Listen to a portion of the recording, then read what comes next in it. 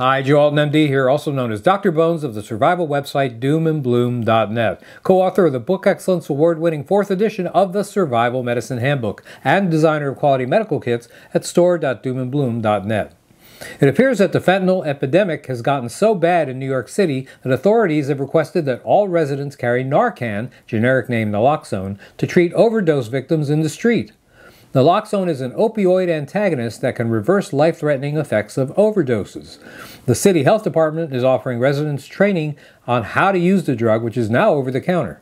One health official said that Narcan should be in everyone's first aid kit and even available at subway stations and other public venues. The catalyst for what would once have been considered a pretty outlandish request was the death of a 2-year-old boy who died after exposure to fentanyl. That's not all. New York City has experienced a 12% jump in overdose deaths last year. That's over 3,000 people in 2022. Now, why is this happening? Failure to control our southern border has led to the importation of a whole slew of dangerous drugs like heroin, fentanyl, and more by drug cartels. It's said the cartels are now the 5th largest employer in the country of Mexico. If you're wondering who's controlling the border, it's not the Mexican government, it's certainly not us, it's them. Opioids are so deadly because of their tendency to interrupt your ability to breathe, especially when taken in high doses or in combination with other recreational drugs.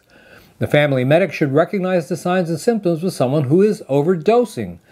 Expect to see shallow, slow breathing, a slow pulse, pale and cold skin, blue lips or fingernails, and altered mental status. Unlike the dilated pupils seen with some drugs, opioids cause pupils to be pinpoint in appearance. If you encounter someone who's unconscious, they need Narcan immediately. Fortunately, the drug can return normal breathing within 2 to 3 minutes in many cases. The U.S. Food and Drug Administration, the FDA, has specifically approved the use of Narcan as an over-the-counter nasal spray. It's effective when given correctly. Narcan nasal spray usually comes in a package with 2 doses. If the first dose is ineffective, you can give a second dose without worrying about any additional side effects. Now, even if you're not sure that they've used opioids, you can give them Narcan anyway. It doesn't cause harm and it's safe to take even when you don't have opioids in your system.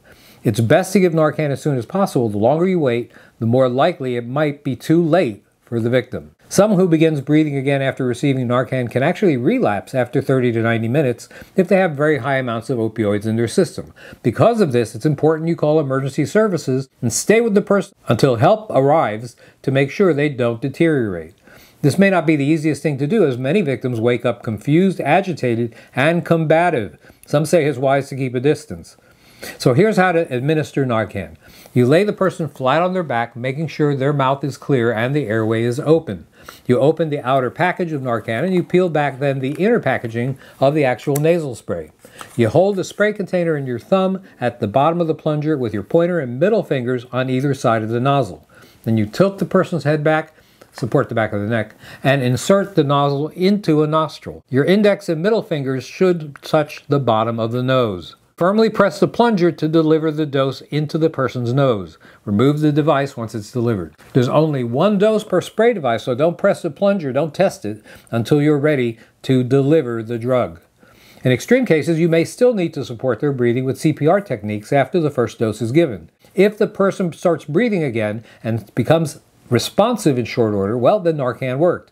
You can rotate them onto their side in the CPR recovery position and monitor them. If in 2 to 3 minutes the person is still unresponsive or not breathing, or if breathing difficulty returns, administer the second dose of Narcan.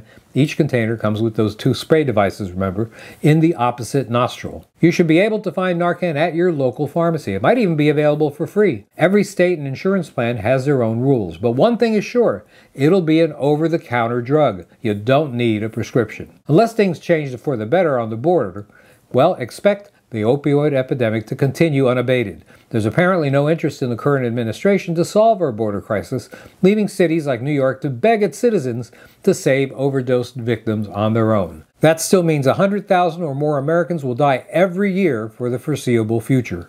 It seems strange to say it, but maybe it isn't such a bad idea to have some Narcan around in these troubled times. This is Joe Alton, MD, that old Dr. Bones, wishing you the best of health and good times or bad. Thanks for watching. Hey, learn more about off-grid medical topics in the 4th edition of the Survival Medicine Handbook and get your family medically prepared with quality kits and individual supplies from our entire line at store.doomandbloom.net. You'll be glad you did.